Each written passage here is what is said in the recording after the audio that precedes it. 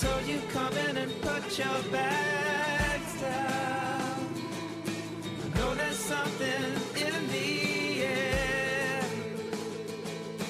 How can I do this to you right now? You're over there when I need you here. My happiness slowly creeping back.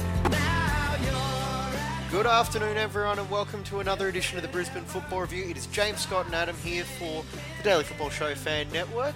Guess what? For the fourth time this season, we've got a Raw A-League win to talk about. So if it sounds like we're a little bit up, happy, and a little bit more cheery than usual, it's because we just might actually be. Scott, how are you? Well, absolutely fantastic, isn't it? Fourth win of the season. Let's talk about it. Okay, but first I want to talk about this morning's Champions League action for Manchester United. Okay, we can talk about the fact that it's a 2013 defence that Sir Alex Ferguson handed down if you want, with Smalling, Jones and Young.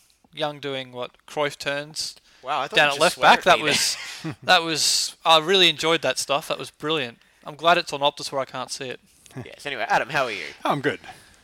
Okay, excellent. Short, sharp, and to the point. Well, you asked about the Champions League. I have no You interest brought in it the up. Champions League other than Allegri's getting sacked in the morning, probably. Yes, that's right. So I'm nice and sleep deprived after a 4:58 alarm this morning, but I got no complaints because that was a lot of fun.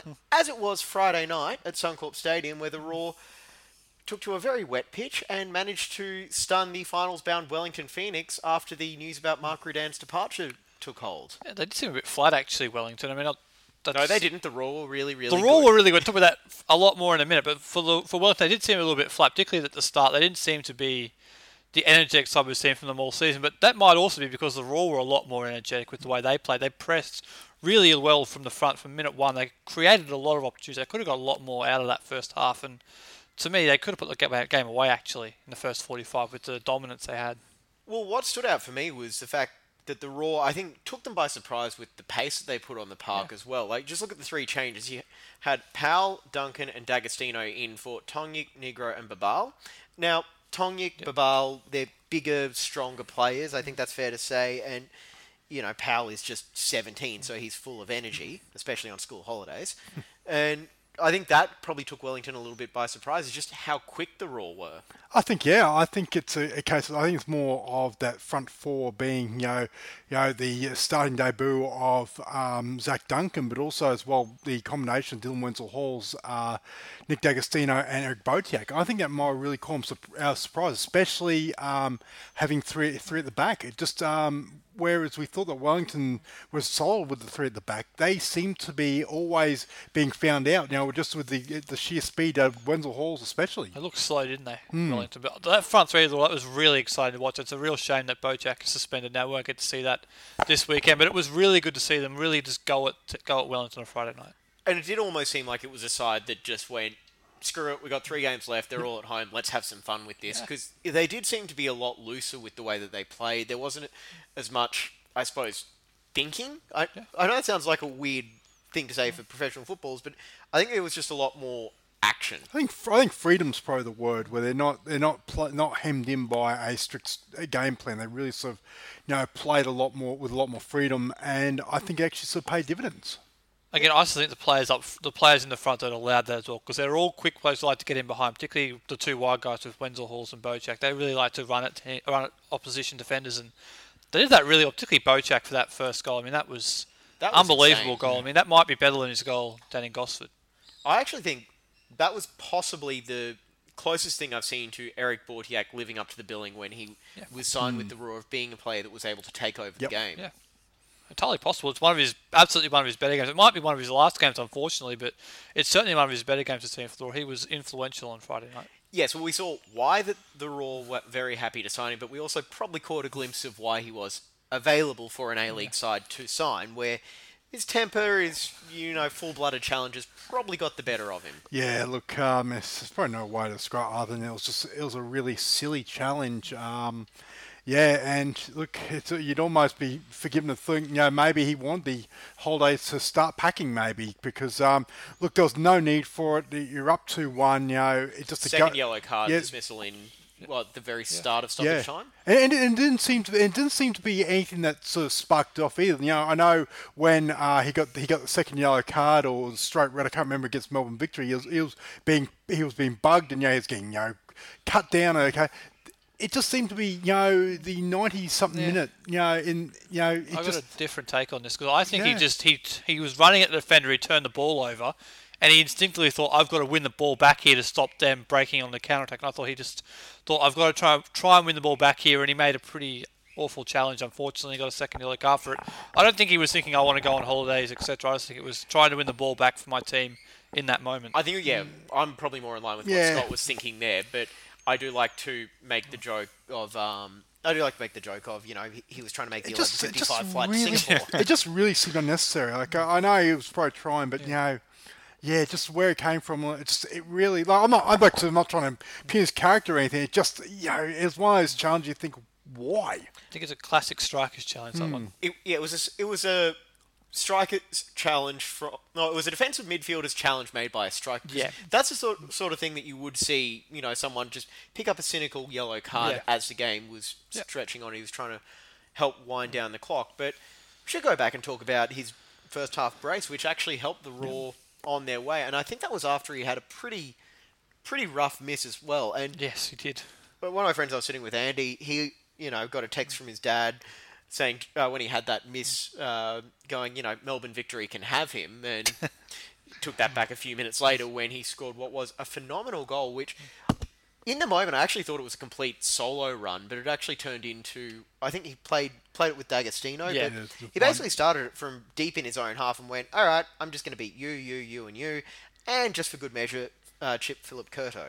Yeah, look, and that's the 1-2 with D'Agostino was, that's what sort of really set it up. But look, it was a great goal, and it was a glimpse of of the brilliance that is Eric Botiak. Like I said, you thought, wow, it's when he plays well and controls the game, invariably Raw seem to have more success. And like I said, that, and then to be on the end of the second goal, that the cross that came from Wenzel Halls, I believe. Yep. Look, even though it looked a simple tap-in, he still had to be there. I think that was a shot from Wenzel Halls, to be totally honest. And his he was shooting on sight there, and his radar wasn't quite as sharp as we've seen it in the past. He had a couple of those shots that went just a little bit outside the post, where maybe in previous weeks it would have been on target. But it's a bit like that goal Kofi Danning scored late in the season, 2014-15, where it was pretty much testing my memory. It was a shot across the face, and Danning was there to tap it in just after it came on. So it was a bit like that when Wenzel Halls probably did have a shot. Bochak was there to tap it in, but you might have to remind a few people who Kofi Danning is. Everyone knows who Kofi Danning is, but one-time number 9, I believe. Probably, I can't remember his number, but he was highly valuable off the bench. Anyway, I want to get the first goal with Bochak. You mentioned it was really good for him. I thought it was a really good movement from the front three because nice interplay with D'Agostino, and also a really good run off the ball from Dylan Wenzel Halls to drag a defender away and open up that space for Bochak to go down the right-hand side. So I thought it was good combination play from the three of them, even though Wenzel Halls didn't actually touch the ball. Definitely. All right, we've heard from the three of us. Let's hear from the manager, Darren Davies, after the game. Yeah, you're right. And I thought we were excellent first half. And I thought, to be honest with you, we probably should have been a couple more up. I mean, their keepers pulled off a world-class save in the first 10 minutes, whatever it was. So I thought we were very good the first half. We spoke about coming out and same again in the second half. But they scored a good goal, good corner. Obviously, he's a good player, played at a good level, and he attacks the ball very well. Obviously, we're playing with a lot of young players out there, and it was a massive learning curve for them tonight. Sometimes you can learn from losing games, but tonight we can learn from winning games as well, and learning to win a game. And yes, they had a couple of chances late on, and I understand that and acknowledge it. I mean, we did going the other way as well. So we could have nicked a couple in the second half as well in transition. But overall emotion is very proud of the players. We've had 3 teenagers in the starting 11, 2 21-year-olds up top, and then the 3 subs are all in the 21 and under as well. So there's a lot of young players out there, big learning moment for them. And as I say, we're going to keep on going until the end. And tonight was an example of that. So that was Darren Davies, obviously very happy after the game.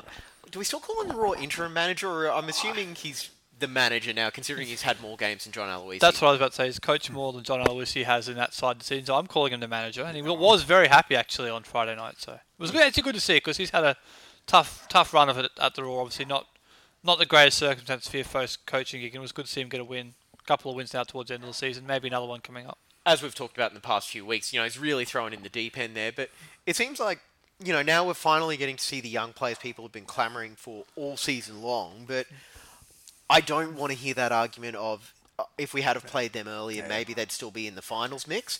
Because I genuinely don't think that, they could have got... I don't think, these guys are coming in with no pressure, nothing to lose, everything to gain situation. A Friday night game in front of what was a pretty small crowd. 6,000. Although there were some ticketing issues before the game as well, where people couldn't scan in. So, not that I'm sure that would have. That might be boosted why it wasn't officially announced, and if they didn't scan all the tickets. Yes, well, I know of at least 2 people who I was sitting with who couldn't actually scan in. So, anyway, I genuinely don't buy that argument of the youngsters would have come in, because can you imagine them going to Melbourne Victory?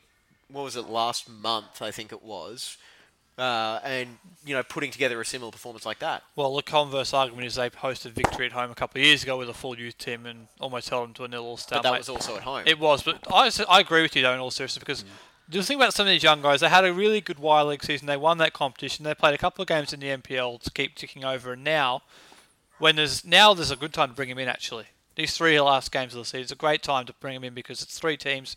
The first 2 teams, I think you can assume they'll all be right in the game. The last one, Adelaide's, we'll have to wait and see what happens with them in their chase for a home final. But it's a great time to bring them in, and I thought all of them did really well. I thought that Zach Duncan was fantastic with his energy. I thought Isaac Powell did really well at left back, and Daniel Leck continues to actually impress in a somewhat unfamiliar position. So I thought the young kids did really well.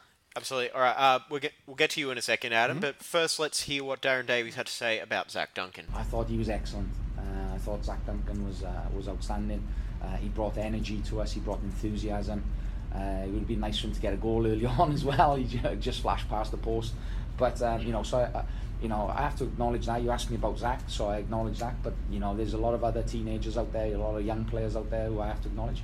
But those young players were also supported by the senior group as well. So that was Darren Davies there on the performance of Zach Duncan, who made his A-League starting debut. And Adam, what did you make of his performance?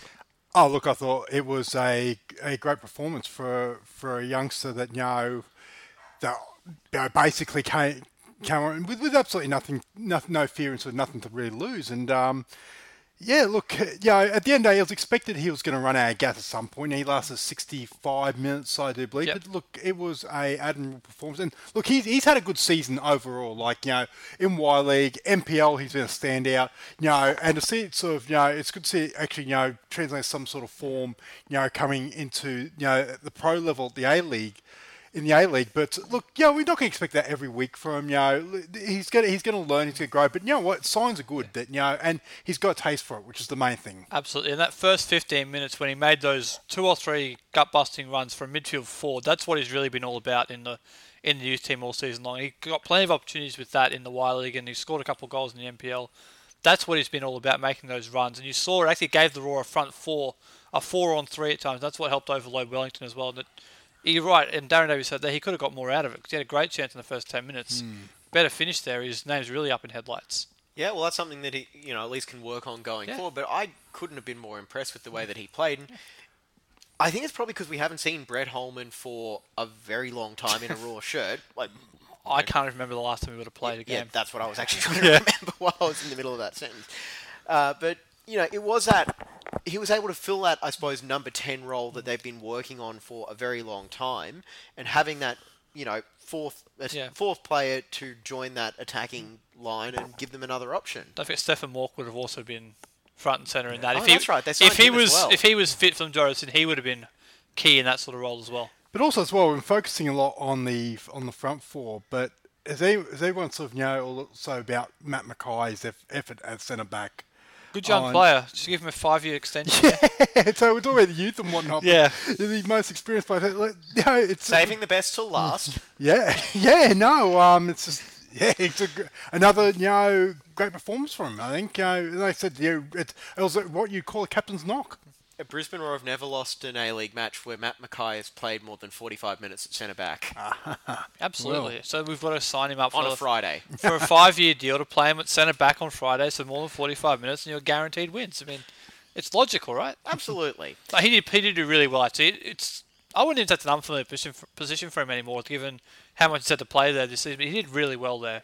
He's actually really good at bringing the ball out in that position as well, as you'd expect as a midfielder. It really helps the Roar build up their attack. Yeah, and it's actually made me, I suppose, reconsider my position where, I've been saying for the last 6 months, I think, Matt Mackay and Enrique, the two guys who I would love to give the golden handshake to at the end of the season, say, thanks for all your service, enjoy your final few games. But now I'm actually, I'm genuinely coming around on the idea of re-signing Matt Mackay.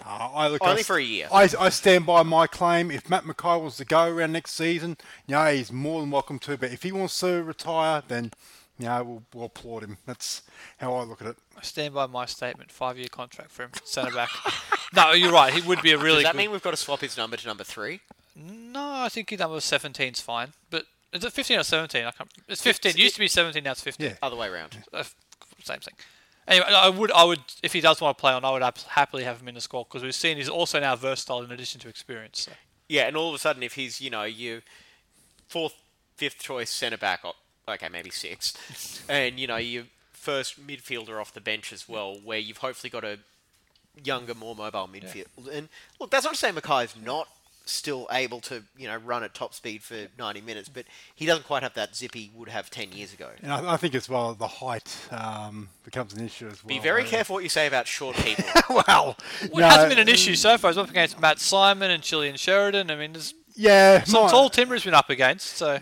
Yeah. Oh, look. He's done it right. But it's. I think you might find that it might come back to haunt as far as trying. I don't think he defends in the on set pieces in the like in the middle of the penalty box either. So I think he might be okay there. But we need some height from somewhere. Yeah, absolutely. So get Tim Cahill to teach him how to jump. It'll be fine. Short people can jump high. Just ask Tim Cahill and Sam Kerr. I wish I knew what that was like. But anyway, we'll get onto my shortcomings in another episode when we need a bit more filler. I suppose we've just got to enjoy that win. And still 2 more home games to go. We'll talk about the Newcastle game coming up right at the very end of this episode. Wellington got back into the game. Did you, at any point, start to worry that, this is going to be a massive turnaround? Not really, actually. No. It's funny, because we saw remember the Perth Glory game when they all had that great first half, and then they conceded a goal about that time and things unfortunately fell apart. I never really got that sense with the Roar. I thought they seemed pretty composed. They had good chances on the counter-attack. Locke Lingoi had a couple of chances he could have iced the game completely as well. So they had plenty of chances to go on and get the 3rd goal, which would have finished it. Yeah, I'm not sure that Wellington really looked like they were actually going to get an equaliser as much as they were pushing at the end. I know they had the great chance with Krishna where he should score, but outside of that, I don't think they had too many great chances. Yeah, no, like I said, you're right. Other than a couple of chances that they had late, which is a normal course of things. Yeah, you felt that more that the Roar were going to actually open up a 2-goal break again. They looked more like a score right up until right at the end, where a bit of luck, but look, you take your luck when it's in. Yeah, absolutely. All right, so I think we've gotten everything we can out of that A-League match. Why don't we move on to our NPL recap? Okay, thanks, Scott. All right. Well, you asked me. I don't know why you asked me. I don't know. It's actually going to be quite a short NPL recap because we've only got 3 games to talk about from the NPL men's competition, which saw Penn Power 2-0 over Redlands United, Lions 6 over Magpies Crusaders, and the game you two were at on Saturday night, Brisbane Strikers 1, Brisbane Roar Youth 0, and you actually spoke to Jake Goodship, the Roar Youth coach, after the game, and this is what he had to say. Very disappointing result. I thought the game was overall was quite dull.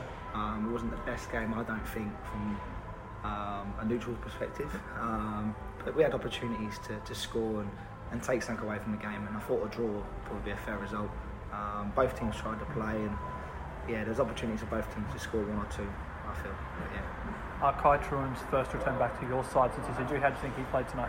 Yeah, I felt Kai Truan was a positive for tonight, and as you know, there's an opportunity with our house squad being so thin on injuries and defensive injuries. So I don't think he's done himself any harm. So we brought him off just to manage his load, But I thought he was a positive thing tonight. Now, a number of your players have been called up to the A-League side. Have you noticed that in training there's been an extra intensity as players have sensed there might be an opportunity for them as well?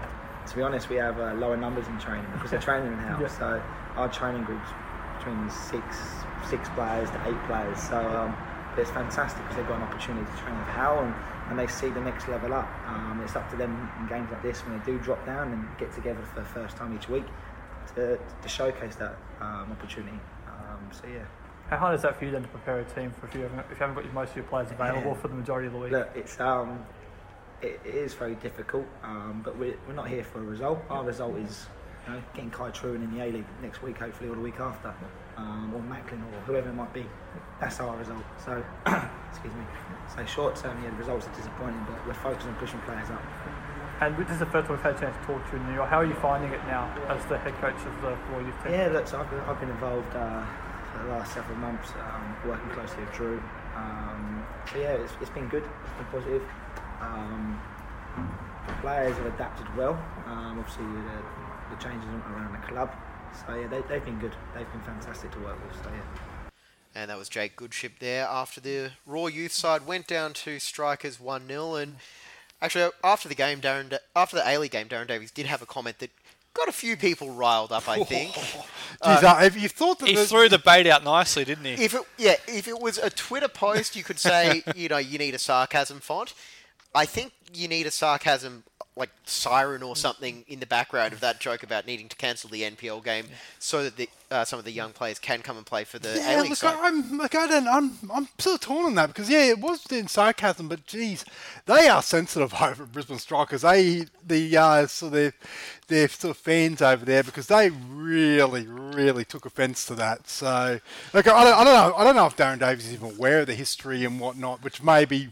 So, but yeah, no, they were not happy the next morning after hearing that. Especially considering, if you think about it, the game that they would have had to have cancelled would be the one next weekend. Yeah. I was going to say, it doesn't take much for the Strikers fans to get riled up about something the Raw do. Doesn't take too much. Not necessarily represent those of the Brisbane Football Review, except they do. I just said their fans get riled up. I said nothing about the club. Yeah, I know. I'm just trying to make sure I don't get thrown out next time I go there, that's all. Well, trust me, you've been towing that line for the last few years. Yeah. Well, they won with you there, so that's... I know, that's a rare thing, actually. They've lost the last 7 of the last 8 that I've been there for. So okay, so good to know you're not that jinx there. 1-0 game.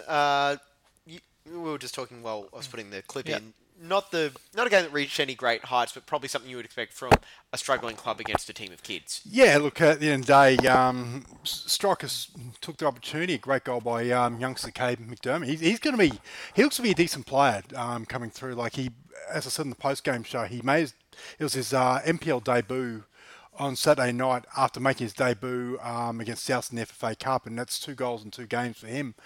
And but look, Strikers, it's a funny one. I don't know if they're back as far as their form goes. It was a positive 3 points, but I don't think Raw will be too disappointed either. I think with the side they had out there, I thought they fought well. Probably if they'd taken a couple of chances, the Raw at the moment, if you take the sheer result view of it, I think that they just can't seem to find that final third, find anything there. Like they're obviously defending well, they're creating just the end product is just there at the moment for the young Raw.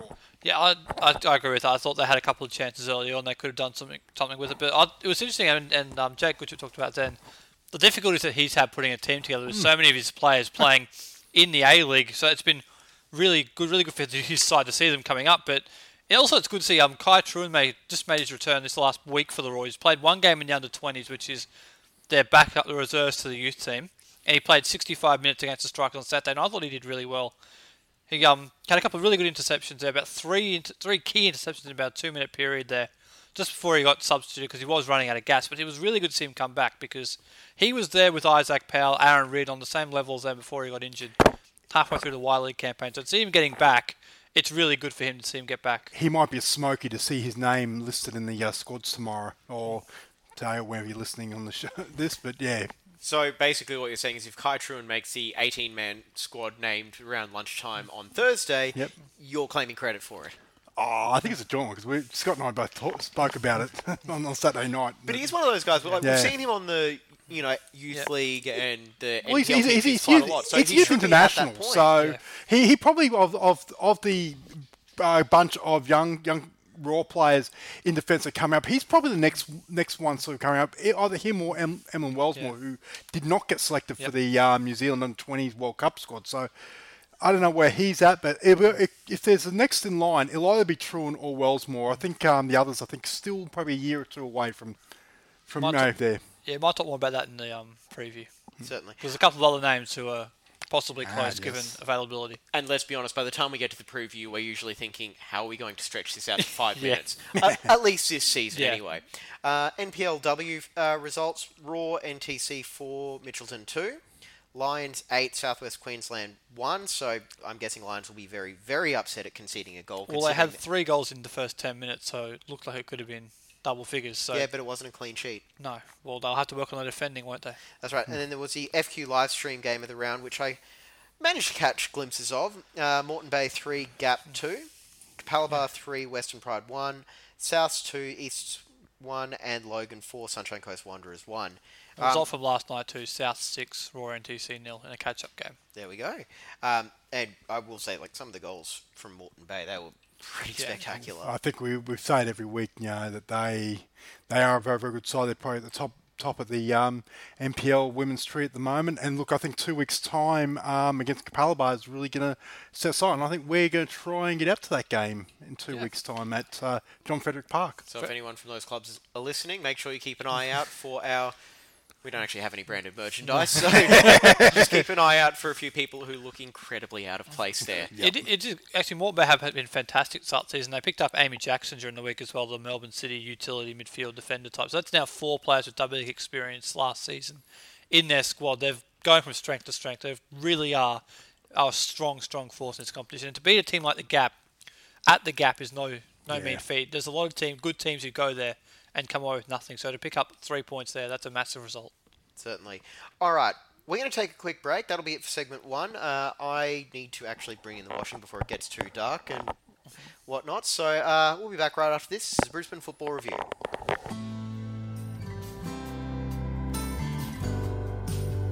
You're listening to the Brisbane Football Review. We'll be back after this. All right, we're back on the Brisbane Football Review. It's James Scott and Adam here with you tonight for the Daily Football Show Fan Network, and probably should do a couple of quick plugs.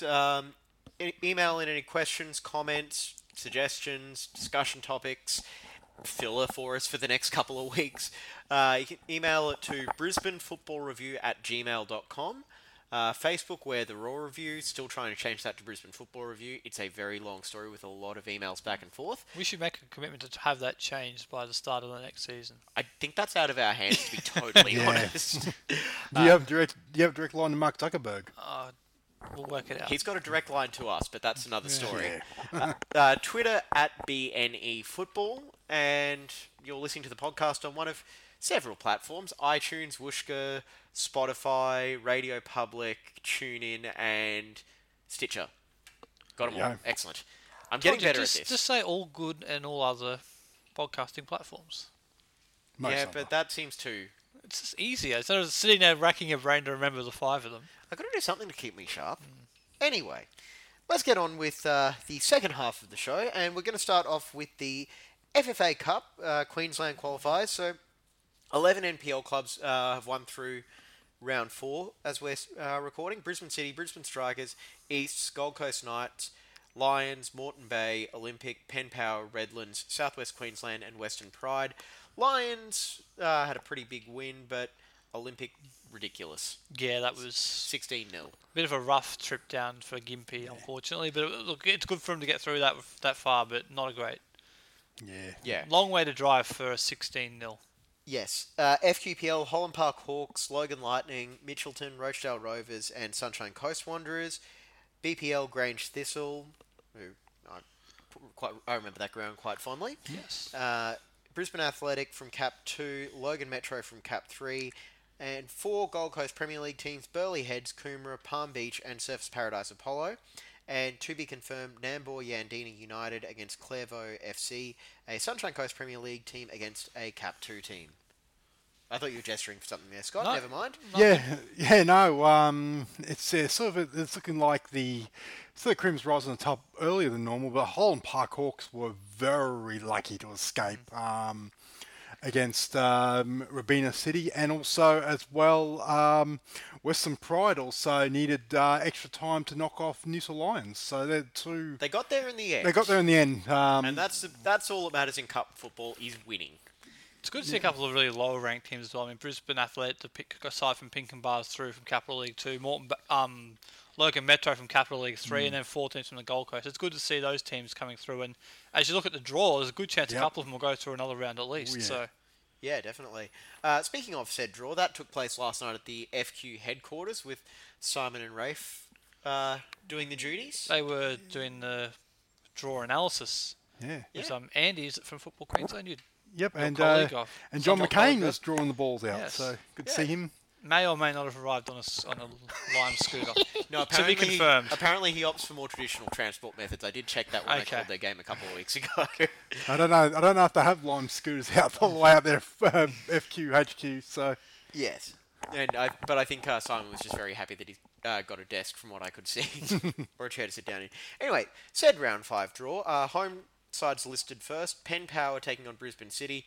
Surfers Paradise hosting Grange. Holland Park hosting Brisbane Athletic. Roachdale hosting Olympic. That actually looks very, very good. Coomera against Redlands. Logan Metro against Moreton Bay. Burleigh Heads against Pride. Easts against Mitchie. That one I actually really hope gets a live stream treatment because that could be a very, very good game. Palm Beach against either Nambour Yandina or Clairvaux, depending on the result of that tie, which is... I just looked it up. I don't know when it is. Okay. Coming up soon. Southwest Queensland Thunder hosting Logan Lightning. Lions against Strikers, which, you can see that in the NPL, but I still want to see it in the Cup. And Sunshine Coast Wanderers against Gold Coast Knights, where I think that's going to also be a pretty interesting game as well. It is the first one you read out, actually. It's one of the most interesting. Peninsula Power and Brisbane City, the two sides who made it all the way to round 7 last year before losing in the final round. So those two clubs will be one of those will fall at least a couple of rounds earlier. But that's another game you can see in the NPL, but it's a really good one because Brisbane City might be just starting to find a bit of form, and Peninsula Power have been the standout side so far. So that's an interesting one. I think whenever two sides like Lions and Strikers get together, it's going to create headlines. And of course, you've got the magic of the Cup with Logan Metro hosting Moreton Bay United. So I think there may be a few people tuning into that one. Yes. Well, Logan Metro might want to take a bit of the script from what Springfield United tried to do and get up early. Kick them? They led after 2 minutes. I'd say Logan Metro are probably a more same division, but I think they might be a little bit more formidable. But look, we still think at Moreton Bay they might be a dark horse as far as this whole qualifying phase goes. I think that they're a side that actually built for cup football more than league football to a certain extent, and I think I think they should get past Logan Metro, and they might sort of it might be sort of. Some tense times there, but look, I think they can go potentially all the way, Moreton Bay, assuming they get a favourable draw. Win the whole cup, you reckon? No. In all seriousness, I do think there's two sides that are really interesting. Surfers Paradise and Grange Thistle. Surfers Paradise have been in the cup before. Grange Thistle, as you alluded to, James, made it to round 7 when we were all there. The other one, Holland Park and Brisbane Athletic, I think that's got upset written over it, that one, because Holland Park's currently at the bottom of the FQPL, Brisbane Athletic Capital League 2, but there's upset potential there. And the other one that is Coomera and Redlands. Coomera have done a fantastic job in this FFA Cup with a bunch of home games. Now they bring an NPL side down there, who I know have turned the corner to a certain extent, but that's another potential upset. So there's 3 ties there that I think could be highly entertaining. Certainly. Either way, the dates and times for those matches will be announced in the near future, I'm assuming, but the games should be getting played in the next 3-4 weeks. I would imagine the next 2 weeks they'll be beginning these games. Trying to build something in for weather, all right? Yeah. Anyway. Weather, you can play through the rain. Come on, harden up. You'd think so. But got to preserve the grounds as well. Anyway, last week we promised a rundown of all the Raw W League players in the NWSL. You got Claire Polkinghorne with Houston Dash, Yuki Nagasato with Chicago Red Stars, Chi Abogugu and Carson Pickett at Orlando Pride, and Hayley Russo and Celeste Bourrier at Portland Thorns. Yep. I believe that's a relatively comprehensive list. So if you happen to see those games broadcast anywhere, keep an eye out for some familiar faces. Well, Yuki Nagasato had a great assist for Sam Kerr in the first game of the season, which I stumbled across the other day on the NWSL social media account. It's a great ball through, so maybe we can get that combination at the Roar. What do you think? What do you think? Oh yeah, absolutely. That'd be great, wouldn't it? That sort of combination. I can't imagine Sam Kerr has another team to play for. No, I can't see why not. So that's what to do as well. The FFA board endorsed the new league's working group recommendations, which was basically fix the game. Yeah, so they should. I think it moves you one step closer to the independence happening, though, which is a good thing. Yeah, I think that was a big takeaway from all that, where it seems like it's a case of when, not if, the independent A-League. And, as I'm assuming it's going to be kind of like buying anything major, really. It's all going to come down to price.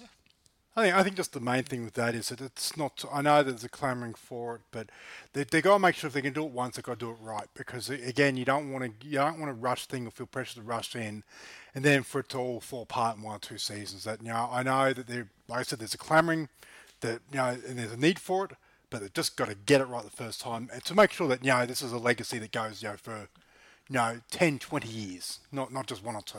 Yeah, definitely. It's something that you're going to look back on and say, all right, that 18-19 season was a bit of a rough one all up for the A-League, but it was the growing pains that they needed rather than, the beginning of the end or anything like that. Yeah, I'm loath to make this comparison because I don't like comparing the A-League to England, but it's very similar to when the Premier Division 1 separated and became the Premier League.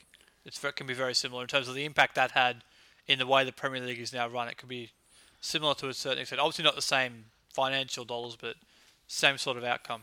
But it does, I'm just going to keep rolling with this here, because also the next point we had was NPL clubs potentially lining up to join AAFC's Championship, and, that also seems like it's something that's very much on the agenda going forward as well, which is establishing that second division and giving more clubs an opportunity to, I suppose, prove themselves. Yeah, look, it's I'm a bit uncomfortable with the source of that story. Unfortunately, but it seems like a lot of that but is... I was going to say, in theory, yeah. Look, that's what we want. It's you want these established NPL teams throughout Australia now, coming together to perform that second division. I think that's where the franchise stuff, I think probably needs to end. I don't think there's too much scope left where you're going to create, clubs from scratch and become a franchise. I think it's going to be established clubs from here on in.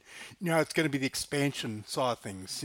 I can still see a few instances where you might need a quote-unquote new club, where if you're broaching, say, a market like, say, Hobart or Canberra or even the Gold Coast, actually, that's one that I can see where if you've got a couple of bids there, you might force them to amalgamate. There is a difference between sort of, I guess, amalgamation and creation. Yeah, because like I said, you look at like Western United, that is a creation. Whereas the Southwest Sydney, that's an amalgamation. So of a number of of clubs down there.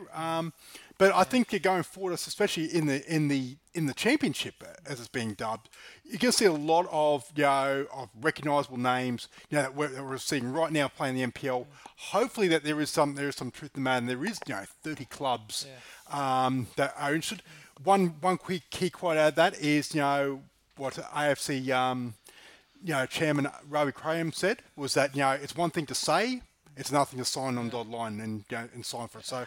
We'll see, but it's at least promising. I have to take issue with the name of the championship. I'm a much bigger fan of Vince Rigari's suggestion of the National Second League. Okay. Going way back to Adam got that. Thanks. I got it. I'm just completely ignoring it because I want to make the point. You mentioned Canberra.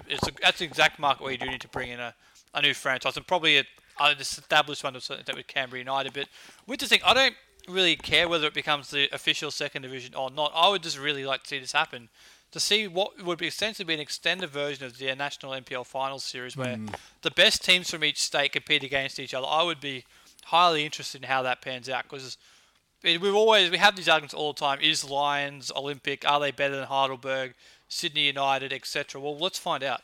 Let's get the best teams from each state playing against each other regularly and have relegation and promotion from the NPL up into that. And if it does become a second division, great. If not, then it can be highly sustainable and entertaining in its own right. I really hope this happens, and if the AFC is serious about this, I would really like to see them say, right, for the summer of 2020-21, we are having this championship, and plan for that now. That gives you about 16 months to get it right. Let's make it Get a happen. broadcast deal lined up. let's Get your make it grounds, happen, get because your- this could be highly entertaining stuff. We've seen a lot of interest from the football community in some of these more sizable NPL clubs, shall we say. Yep. And if they have their own competition where they're competing against teams from interstate, that could be, with the right backing and the right business model, I think it could be highly successful. And even if it never becomes promotion to the A-League, I would be really looking forward to seeing it. I actually think whatever the national division being set up, I think it's actually better to try and align itself with the A-League, even if it's not an instant promotion relegation setup where, you might see a club like, for example, let's just run through some of the old bidders. You had Gold Coast, you had Brisbane Strikers, say, Yep. just for that's hypothetical sake. You've got those two teams in the new championship model. I'd rather see them, aiming to get into the A-League rather than just top the best of the rest pile, which is what I kind of think that would be. The thing is, do you cherry pick, if you're the champion, do you cherry pick franchises in locations and size that you want to put in the competition, or do you just say, right, the two best teams from the NPL in each state, they move in to become the first teams into the championship, and then we promote and relegate from there? Because South Melbourne's a good example, because right now they're struggling to stay in the NPL Victoria. But if you start cherry picking franchises out of Victoria, they would be one of the first ones you would look at. So that's a really interesting debate for them. Do they go with the biggest franchises with the highest fan base, or do they go with the teams currently performing the best? I would like to see the teams who go performing the best enter in this competition. That's just my view. Just on that, like, so just from the article, Archie Fraser, who's basically the operational sort of the AAFC in the second division, there's a quote that said here that I quote: "You could run the championship for the next 4 years without promotion, and then have a playoff against the bottom place A-League team." The one takeaway from that is that I guess that they're willing to say, well, you know what, we're not going to demand, we want entry into A-League, on year one. So I think they're sort of looking from a medium-term view to say, you know what, let's get the championship right, let's get our bottom structures right now, moving within the NPL, I guess, NPL into the championship, as that's speculation, but that's why I'm still thinking that then, and then we'll worry about then trying to then link it up with the A-League. So potentially relegation from the A-League could be still, even by AFC's timeline, could be 3 or 4 years away. Yeah, and I actually think that's the best way to do it. Is say, all right, let's get this competition set up now, and build it up to a point where the jump between Division 2 and the A-League isn't as big as what it would be now. Like what we're seeing with, just look at the players and how long it take the jump from NPL to the A-League. Look at how long that takes. Can you imagine if you had a team full of that? And my other point as well, I don't think it should be the bottom place A-League side getting the playoff against the top place championship side. I would much rather see you finish last in the A-League, you're gone. Yep. You win the championship, you're up, and then have the second teams playing off. Very similar to the Bundesliga, how they do it. Yeah, and I think the even Germans know all about efficiency. And even locally, even the NPL Victoria do the same, where it's the bottom of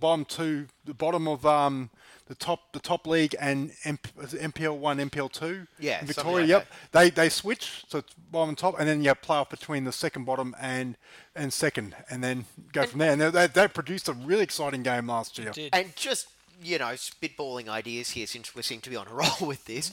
Can you imagine, like, you had, all in the one weekend, you had Saturday night, the promotion relegation playoff, Sunday afternoon A-League grand final, or Friday night, Saturday night, back to back. You turn that into a massive feature weekend. Would you have one leg of promotion relegation thing, or would you have both teams get a game at their home ground?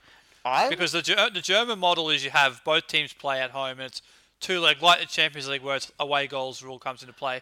The NPL Victoria model, Adam's referencing, it was a one-off game. On a neutral venue, one-off game, who wins? It was actually part of a triple header on grand final day. So in Victoria they had the promotion relegation game, then the NPL women's grand final, and then the NPL grand final. I don't know.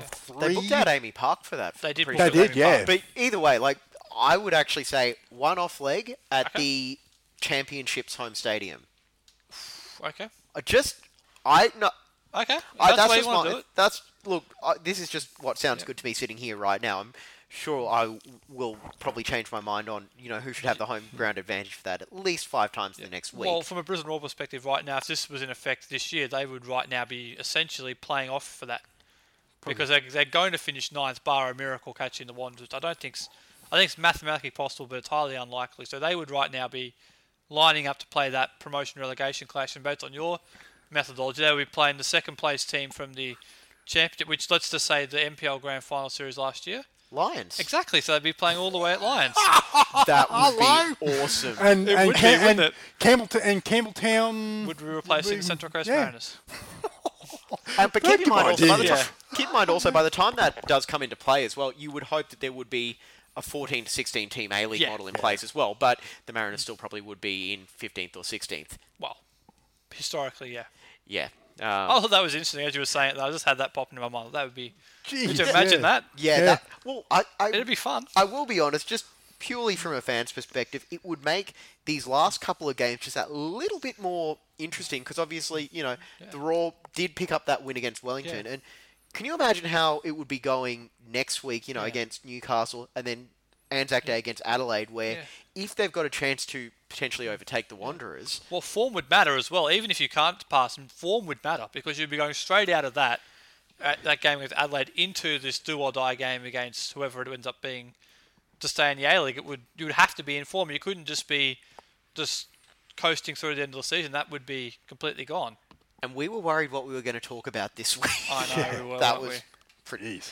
Anyway, So much for a quiet news week. yeah, we were going to talk about the coaching merry-go-round and player contracts, but I think we can push that for another week because no one else seems to talk about it at the moment, so why should we? Well, it seems like even the clubs are in a bit of a holding pattern as well because there was the SBS story today about Warren Joyce possibly being offered a new contract. That's been refuted. Yeah. So, maybe he's Schrodinger's coach. He either is or isn't being extended. Who knows? We should talk about Perth Glory, though. Yes, that's what I did want to talk about. Perth have won the A-League Premiership, their first piece of silverware in this competition. Can't forget the NSL days. But, I actually had them finishing third, and I underestimated the Popovich effect. He is a phenomenal coach, and I cannot wait for him to take over at the Socceroos post. Yeah, look, congratulations to Perth Glory. It might be hard to say that, given the rivalry that had developed over the year, but... Have you seen the alternatives? Perth's a great choice. Oh, yeah, look, and the also, first thing is...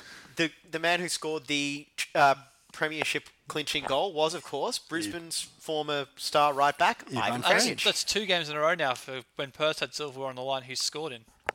Ah, Both for Perth as well. yes. Actually, that's not true. What about the FFA Cup? Don't ruin it. Okay, anyway. Yeah, but look, congratulations to them. Tony, appointing Tony Popovich as coach, is a shrewd choice. But also as well, in a way, he hasn't been our favourite guy, but even, Tony Sage, the fact that he's stuck at it, and he's finally sort of got that, got that sort of, the trophy and all that. And look, at the moment, you'd be hard pressed to see them, now that basically the road to the grand final runs through Perth and potentially up to the stadium. Well, Tony Popovich has a great record in grand finals, as do Perth. I was saying Perth Glory's NSL grand final history is not great either. They've lost a couple of them, so maybe it might very well go through Perth, but it may not be Perth listing it. But this is actually really good because now all Australian clubs in history, currently in the A-League, have all either won a Premiership, the Championship, or an FFA Cup. Or a Champions AFC Champions League. So all the Australian clubs now currently existing have won a trophy in the A-League era, which is, I think, really cool. Well, the Wanderers did win the Premiership in their first season. So. And they've won the Asian Champions League. Yeah, as well, and don't we continue to hear about Melbourne City, the outlier. They won the FFA Cup. Yeah, that's what I mean. Yeah. If you hadn't have thrown that in, because I heard Yeah. I saw that stat that Melbourne City, the only A club not to have won either the Championship or the Premiership. But yeah, if you throw an FFA Cup, A-League season silverware. Yeah. I think it's the way around that. Unfortunately for Wellington.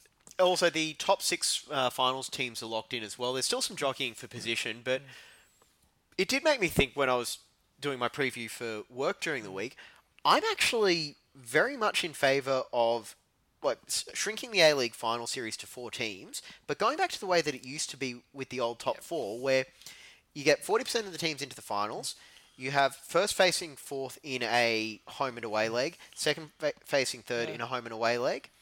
There's your so you're still getting the same number of finals games. Yeah. You're getting 2 in the first week, 2 in the second week, and then the grand final. So you're not losing any match days and revenue for the FFA or eventually I'm independent with you A-League. on that. The reason why they went away from it was the first, second, the team who lost that hosting preliminary final, they lost a lot of momentum. In that preliminary final, the crowds were never there for it. I mean, you think about some of the crowds that Central Coast Mariners had, because they played in it 2 years in a row, I believe. One they beat Gold Coast, and the next year they lost to Perth. The crowds weren't terribly good. I think that's why they went away from it. I'm with you. I would certainly go back to that. Yeah. I think having 6 teams in a 10-team competition in the finals, it is too many. Yeah. It is rewarding mediocrity. It is. And, I'm, as everyone knows, a massive NFL fan, and I feel like, 12 out of 32 teams is the right number. Yeah. You can complain about the seeding process that they have and everything, but I think that is just the right amount. And quite honestly, I would much rather see one good team miss out on the finals than a bad team get in. Could you imagine how interesting it would be right now if you had Wellington, Melbourne City, and Adelaide all fighting for one spot in the finals? That would be. Yeah. These games would be. Do you think they're meaningful now with the whole fighting for fourth for a home final? The idea of fighting for a spot in the finals between those 3 teams would be monumental. Absolutely. And you've also got, you would have also had Sydney and Melbourne, I suppose, trying to chase down Perth.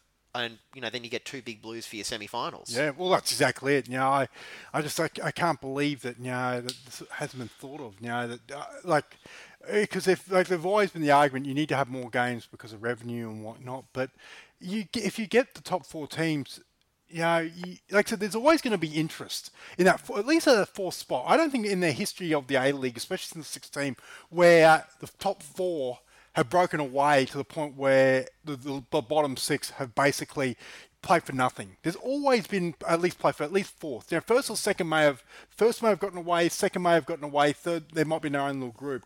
But the 2-legged final, semi-final, it just makes sense. It's sort of like, in a way, it's this whole pandering to the Australian public rather than to the more traditional sense. Is what sort of, in a way, I think, FFA for a long time have missed a trick on this, and I don't know what their rationale behind it is, but look.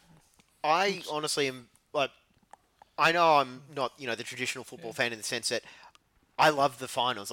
You consider the A-League's best days, I feel like for the most part have come on grand final day, or at the very least in a final series. Last year, you cannot forget that semi-final between Sydney and Melbourne Victory. Yeah. That was just ridiculous. Well, there's also been some really, really good 2-legged semi-final series. I remember the Roar and the Mariners, 2010-11, when it looked like the Mariners were almost going to end the Roar's winning streak and maybe even steal unthinkably that home grand final. I remember they were 2-0 up at half-time in the second leg, and all of a sudden the Roar went from 2-0 in the first leg, cruising to a grand final, to, we need a goal here. Yeah. And if we're going to keep the unbenched, we need 2 goals here. It's amazing. And they got them, but that was a really good, fun 2-legged tie. It's amazing you bring that up, because that ended up being, because we always focus on Orange Sunday. But you got to remember that the two semi-final leagues before that was just as dramatic. So it was almost like a trilogy of games. Yeah. You're not going to get that in this format. But you could at least get two epic games. And like I said, Melbourne Victory and Sydney FC, especially with they're both going to have Champions League, in the middle of all that as well. Trying to juggle that in itself would be, a dramatic story in itself. So I know it's not going to change anything that's speaking about, but I just think, it's a shame, because I think, the 2-legged with 4 teams in the final series, I think would be a lot better. The best way to sum this up, would you rather have two games of Sydney FC v Melbourne Victory, Perth v 4th, or would you rather see 3rd v 6th, 4th v 5th, and then... Yeah. I think I know which one I prefer. I think I know which would be... I think that's unanimous at this table right now. Anyway, I just wanted to bring that theory up, because and also, then you would have the, arguments, I suppose, going forward, where right now it will be Perth against Adelaide, and Wellington and Melbourne City would be on the outside looking in. Wellington on the back of 2, right now, disappointing losses. Yeah. So Adelaide's win over Wellington 2 weeks ago would have been huge for them. Yeah. And you just look at it and think, it could be so much more. I guarantee you that, if they were playing for 4th, I guarantee you that, Wellington wouldn't have gone in so flat against the Roar as they did. Or even, we come to the press conference where Mark Rudan, to a point, I think bring up shortly, but to a point sort of, saying, well, look, we're happy with 5th or 6th because, you know what, you all wrote us off in the media. Therefore, you know what, we're happy that rather than saying, oh, no, we need to win and be disappointed. But it seemed, it's one of those... It's almost like he's counting on, the team being able to flick the switch. Yep. But, yeah, I was gonna say, it's almost like he's got another job to go to. Yes, well, that did come out Friday and was confirmed, I believe, Monday morning. I did catch that before Yeah, I think going they offline finally to had avoid Game of Thrones spoilers. They finally had to announce the worst kept secret. Yeah. Saying the other worst kept secret about where he's going. Brisbane? Do you want to run through this theory quickly? Because you had an interesting theory on this. I could totally... look, this is just one of those crazy sleep-deprived things that I come up with at the moment where... If you think about it enough, I could totally talk myself into Mark Rudan being a contender for the Raw job, considering nothing's been officially announced. Yeah, I would be highly happy with that. I was championing his cause 18 months ago. All I know as far as the Raw coaching job, and I worry that with the merry-go-round, even if you assume that that Warren Joyce will not be renewed at Melbourne City, so that's put a scale in the work of that theory. But I'm concerned that of the merry-go-round, Raw are just going to miss out completely because at the moment, I'd almost say this right now, is that I got a feeling that the whole Robbie Fowler thing, I don't think it's going to happen at Raw anymore. Oh, clip that up. Yeah, Save that. For yeah. Look at that. No, I'll be willing to sort of back down and say I'm wrong.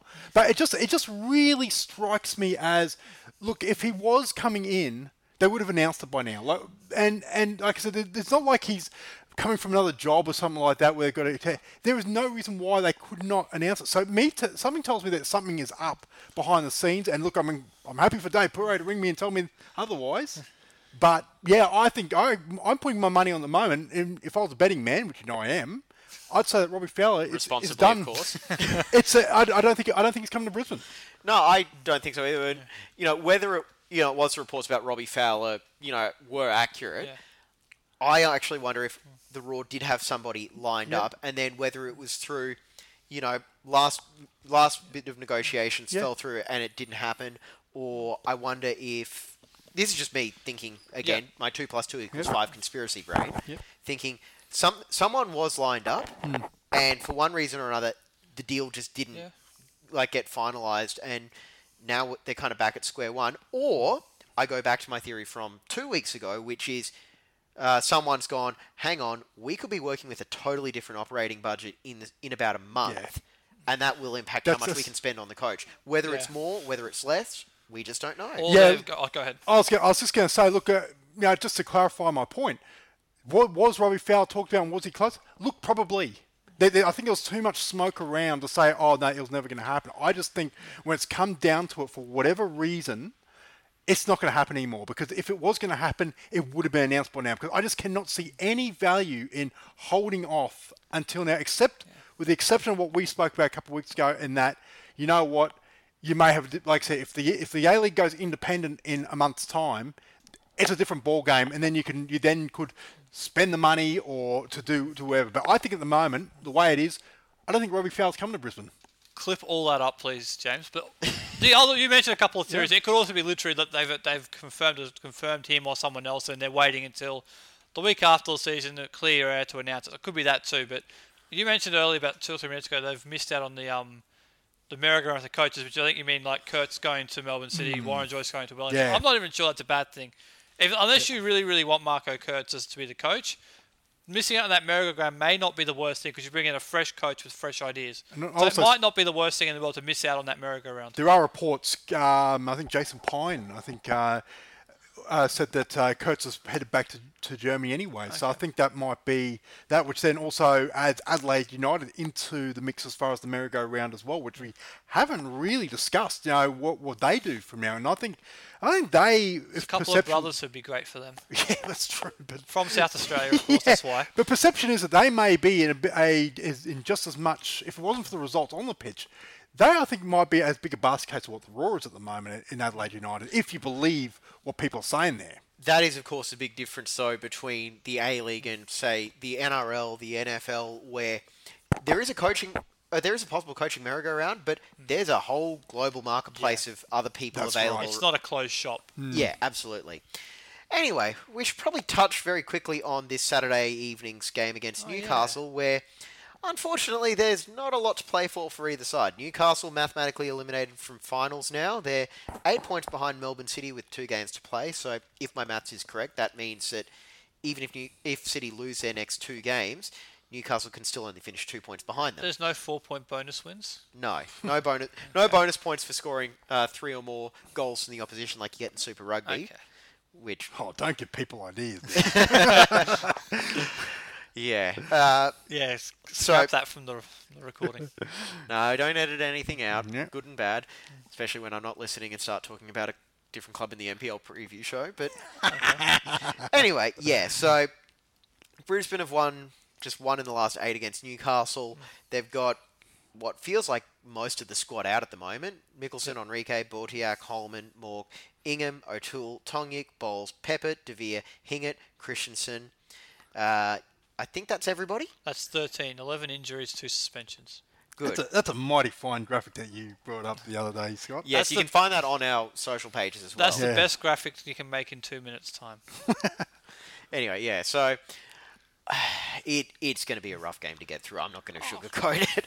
I don't know what to expect from this game. It could be two sides protecting themselves a little bit going into the off-season, or it could be two sides saying, what do we got to lose? Let's have some fun. It could be, but as the Raw play their kids again, they play like they did against Wellington, this could be another 3 points. That's why I look at it. They were played so well against Wellington. If they can continue that, this is a game that's there for the taking now, because Newcastle, you have to imagine, getting on a plane for the final away trip of the season, probably not something they're going to want to do given their season's over. They're probably looking forward to getting to the end of the season now. It's advantage Raw in this game to me. It might be one of the few games this season where they're actually the favourites in your line of work. Yeah. Yeah, no, look, I'm actually looking forward to this, funny enough, because this could be anything. 2 teams, basically playing with freedom and all that. Look, it might be an entertaining game of football.